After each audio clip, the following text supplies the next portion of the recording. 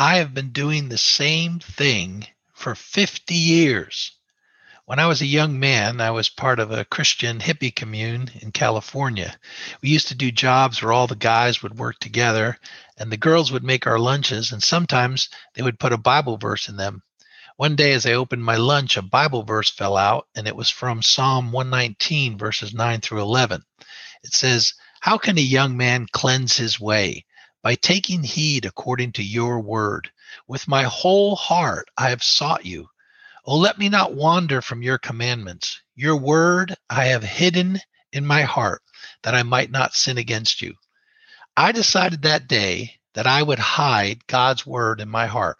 I determined to read it regularly, memorize portions of it, meditate on it, and study it.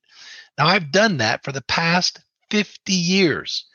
I've read this same book over and over and over and over, and I can testify it has helped me cleanse my way.